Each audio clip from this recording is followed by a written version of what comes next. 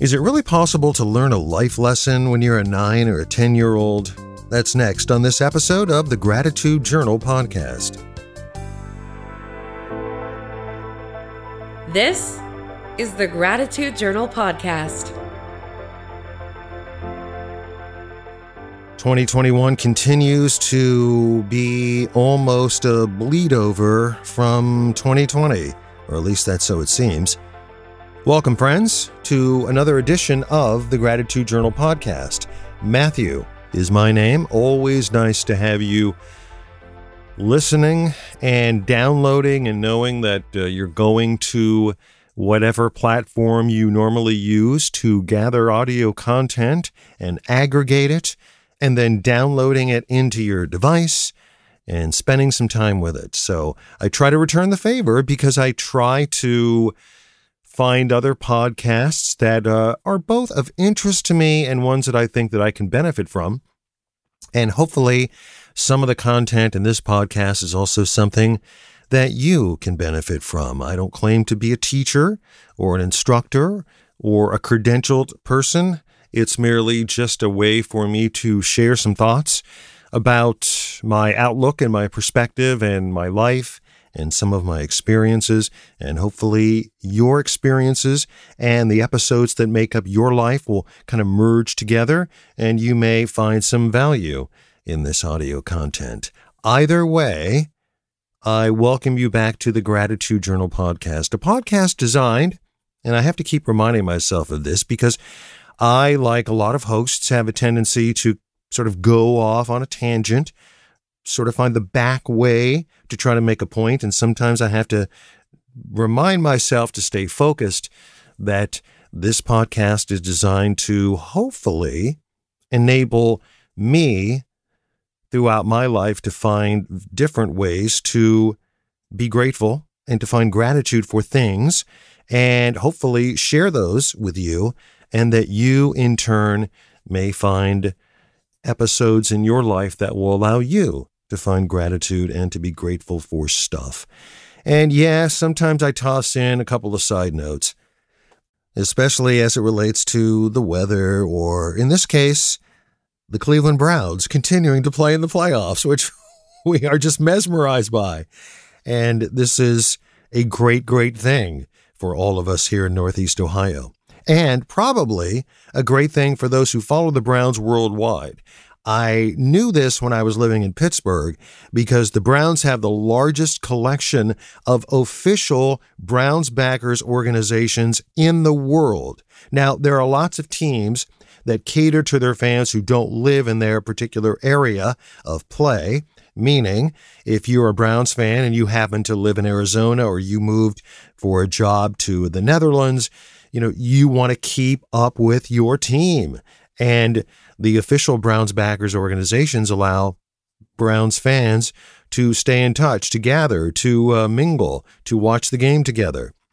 In every place we've lived, whether it's been in Washington, D.C. twice, whether it's been in Knoxville, Tennessee, or Pittsburgh, or St. Louis, we have always managed to locate an official Browns backers organization and to watch the games with fellow Browns fans.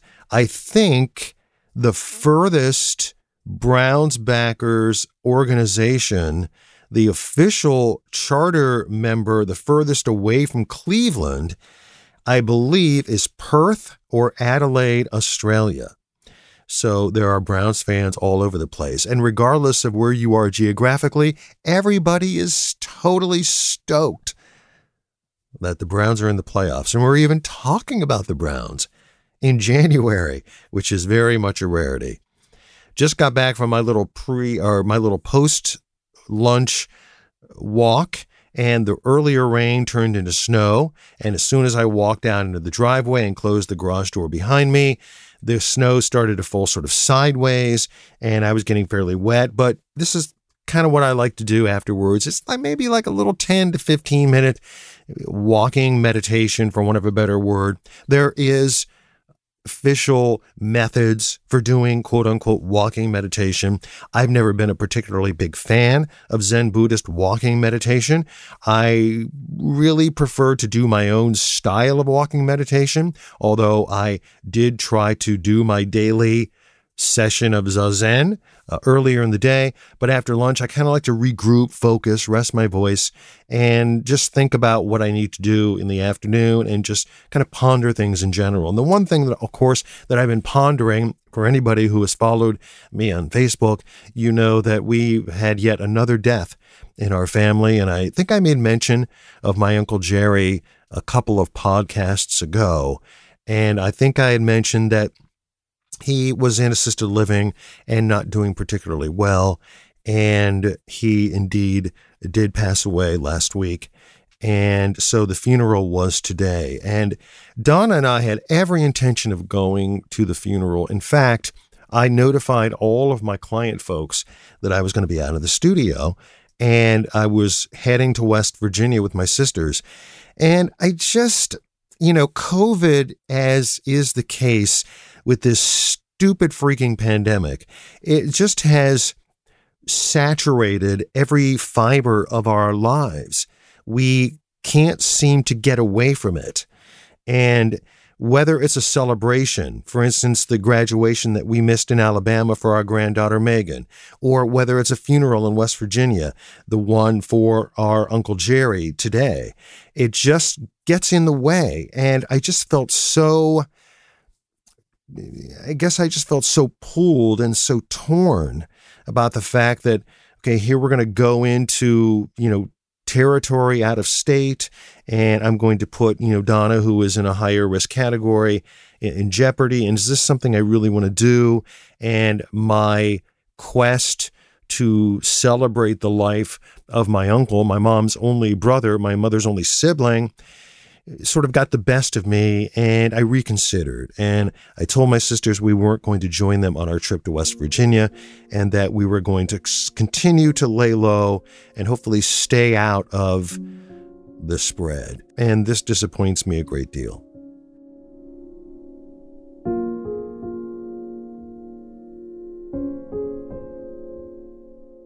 And I preface this podcast by asking, is it possible for a 9 or a 10-year-old to be inspired by somebody? And I think that my Uncle Jerry is proof positive of that. I've made mention of these childhood trips that we would take to West Virginia. I made mention of those, I think, in earlier podcasts. And Thomas, West Virginia is my parents' hometown. And Thomas, West Virginia was essentially a mountain town, a coal mining town. And unlike a lot of coal mining towns in Ohio and West Virginia and Kentucky, Thomas, West Virginia has emerged as this tourist, almost sort of mecca. And so they were really lucky that they were able to capitalize on the gorgeous natural landscape in that area. It's prime real estate for mountain biking and kayaking and skiing, and it's an outdoors paradise. And that town of Thomas, West Virginia, a town that could have turned in the same direction as many other towns and been desolate and abandoned, has really grown. I mean, a town of probably under 1,000 people that has several art galleries and a small opera company and several microbreweries and a couple of really extraordinary coffee shops and just a lot of antique stores. And really, it's primed for people who come from Washington, D.C., and it's primed for people who are in search of weekend getaways and outdoors activities. And it just happens to be my parents' hometown. And so we would go back there as kids every year. We would load up in the station wagon. Later on, all 7 of us, when my youngest brother, Pat, finally was born, and we would journey back. And one of the things that really impressed me about my Uncle Jerry is that he just seemed to be this larger than life personality. And I mentioned in my Facebook post that he had a joke for everything. I mean, quite literally, if you named a topic, he had a joke for it.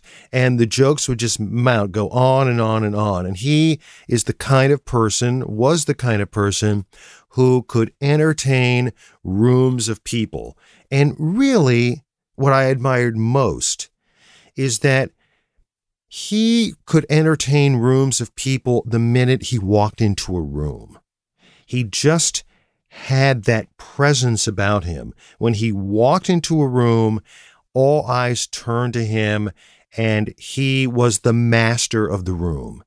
Not in an arrogant way, not in a pushy way. Just he had the personality that was able to immediately connect with people. And even as a 9-year-old, this mystified me. It was very attractive to me that somebody could absolutely energize a complete room of people. And this was a quality of his that made me just enjoy his company and like him very early on. And I felt early on, too, that he and I had kind of a special connection. And it seemed like I was sort of the audience of his jokes. And when he would finish one, he would kind of look at me, and I know his wheels were spinning to come up with another joke because he saw that I enjoyed them so much. I mean, we all enjoyed them, but I just felt like we had a kind of a connection. He could rib me, and I could sometimes, maybe a couple years later, when I wasn't so embarrassed to be ribbed, I could kind of rib him back. And I think he liked that. And this was very appealing to me as a young person. And I would say to myself, sitting in the back of the station wagon as we were leaving our visit, sometimes a week-long visit, I would really like to be like my Uncle Jerry later in life.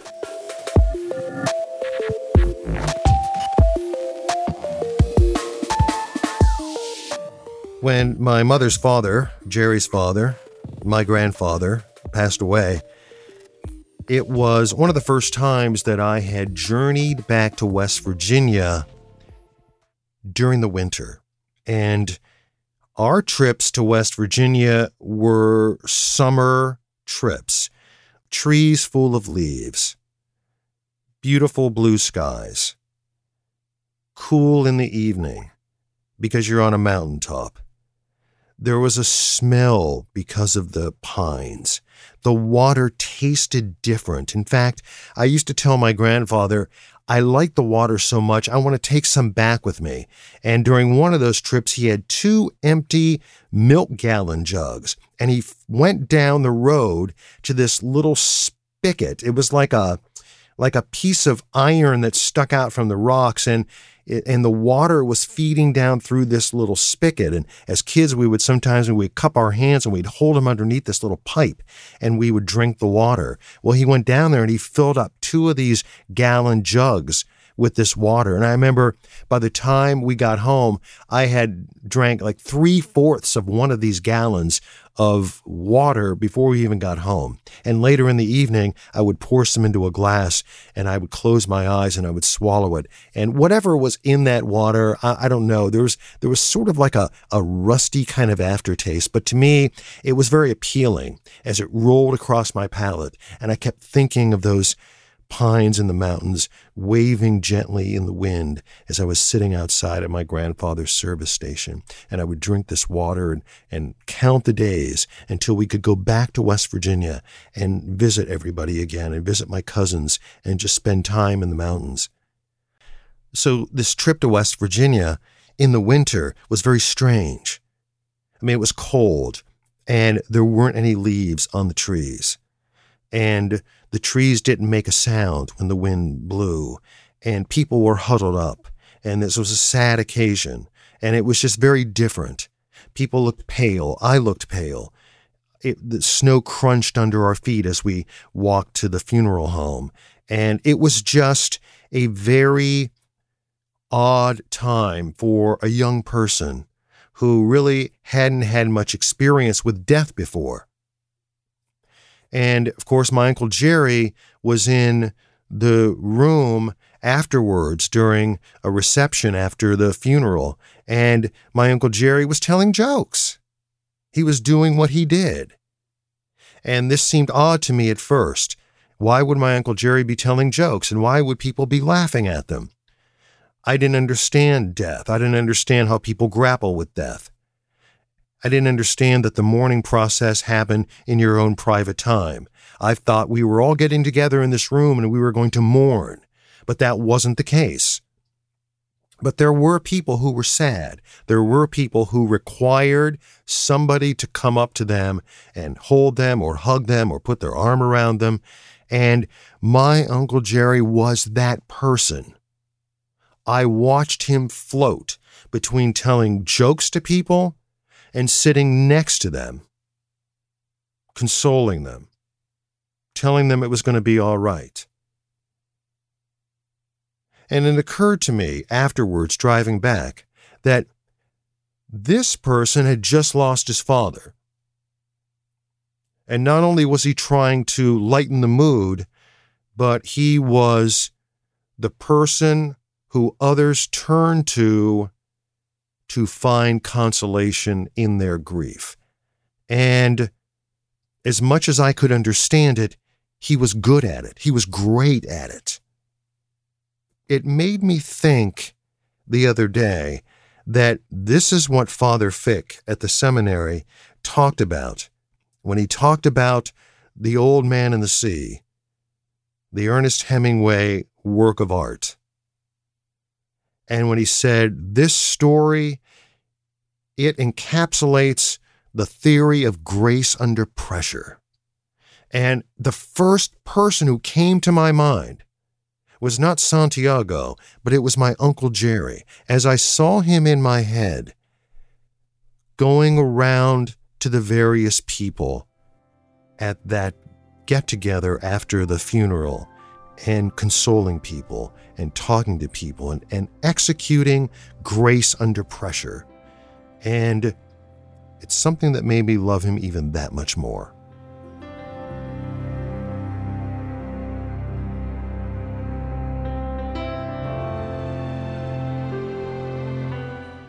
I'm not always the best practitioner of it, but I like to think that I'm grateful for my Uncle Jerry showing me how to be patient.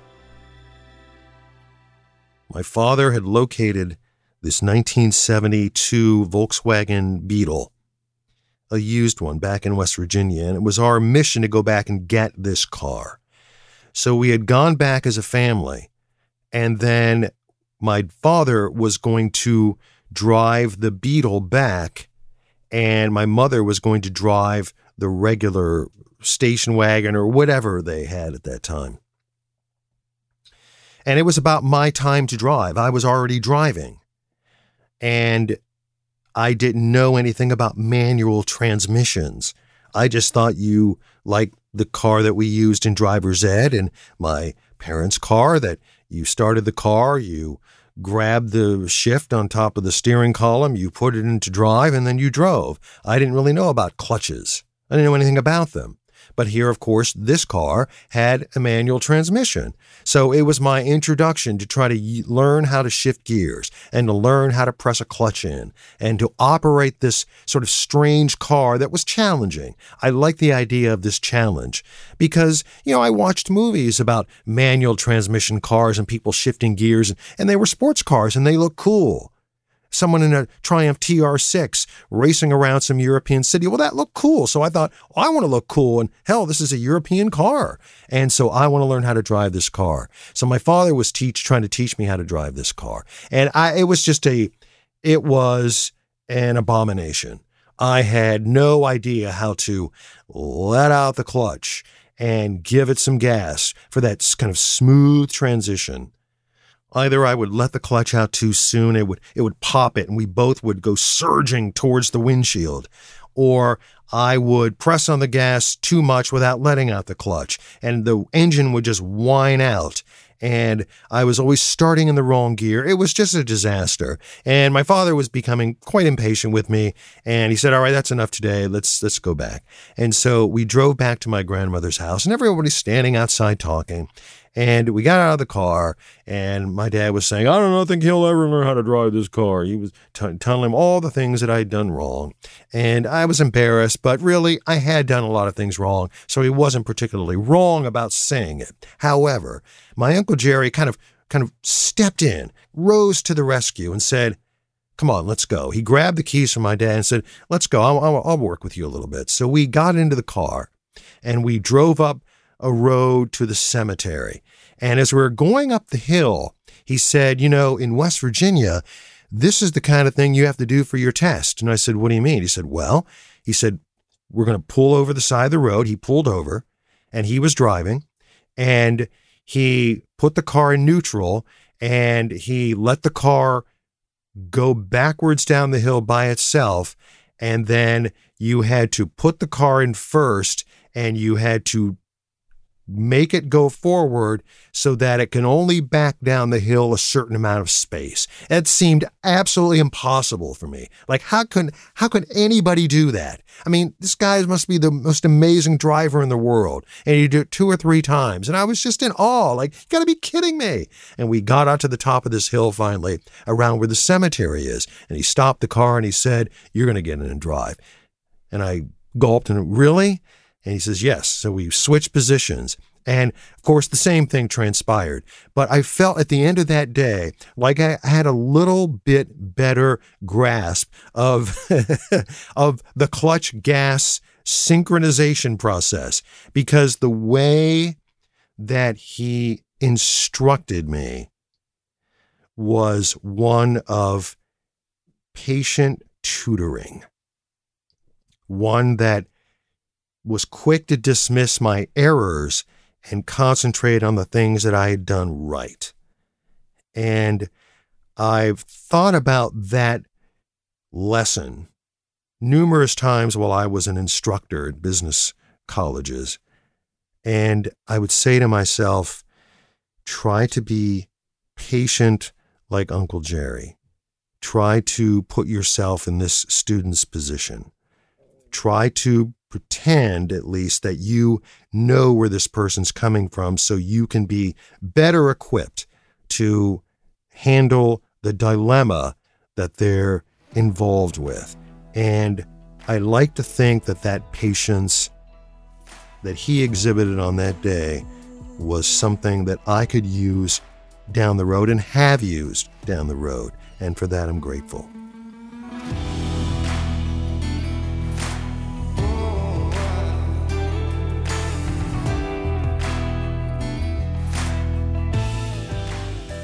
I also find it odd that the Cleveland Browns defeated the Pittsburgh Steelers in a playoff game. And it happened really mere days before the passing of my Uncle Jerry. And I think in the midst of my own mourning,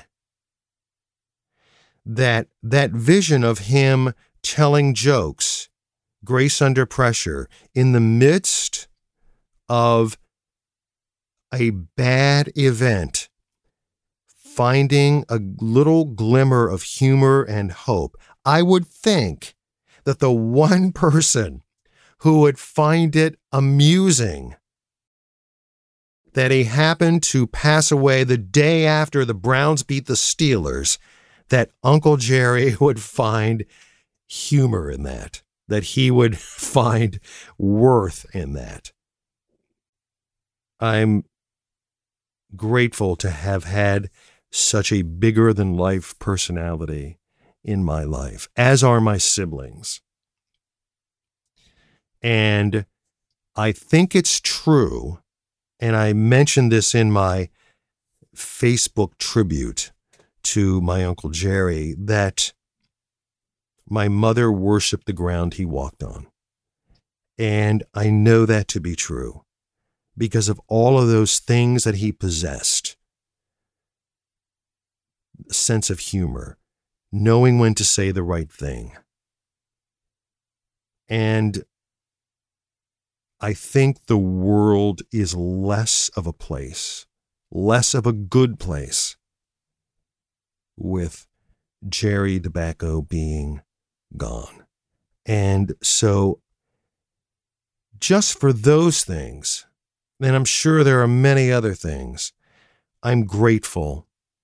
I'm grateful for having been his nephew, and grateful that my wife, Donna, was able to know and meet him. In fact, he basically gave her all of his writing.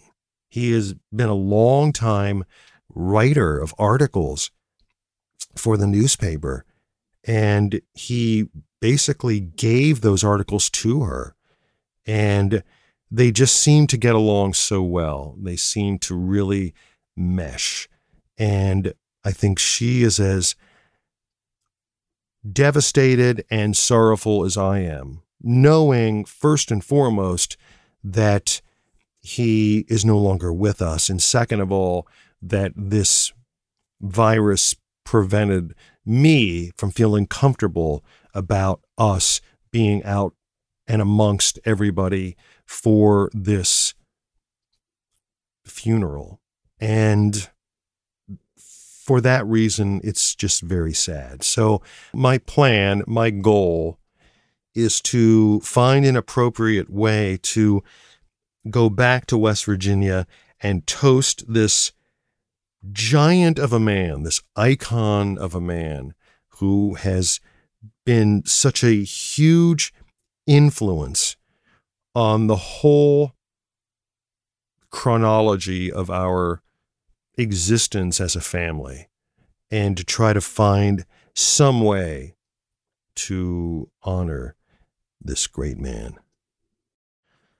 Hopefully the state of Ohio will step up and get their collective act together and get rolling with this vaccine, so at least Donna can be a recipient, and yours truly can also wait his turn in line.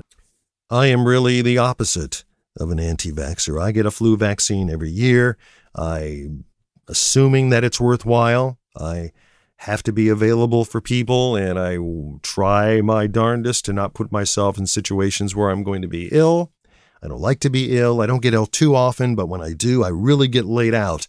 And so I'm going to be gratefully waiting my place in line for whatever vaccine they want to shove in my arm, because the sooner that we can get this over with, the better.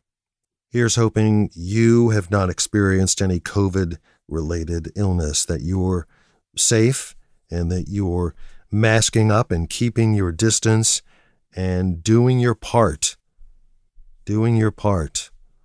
to help rid us of this catastrophe that has happened. And until then, go Browns.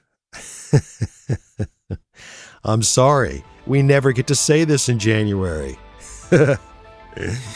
And thanks, as always, for downloading and listening to yet another episode of the Gratitude Journal podcast.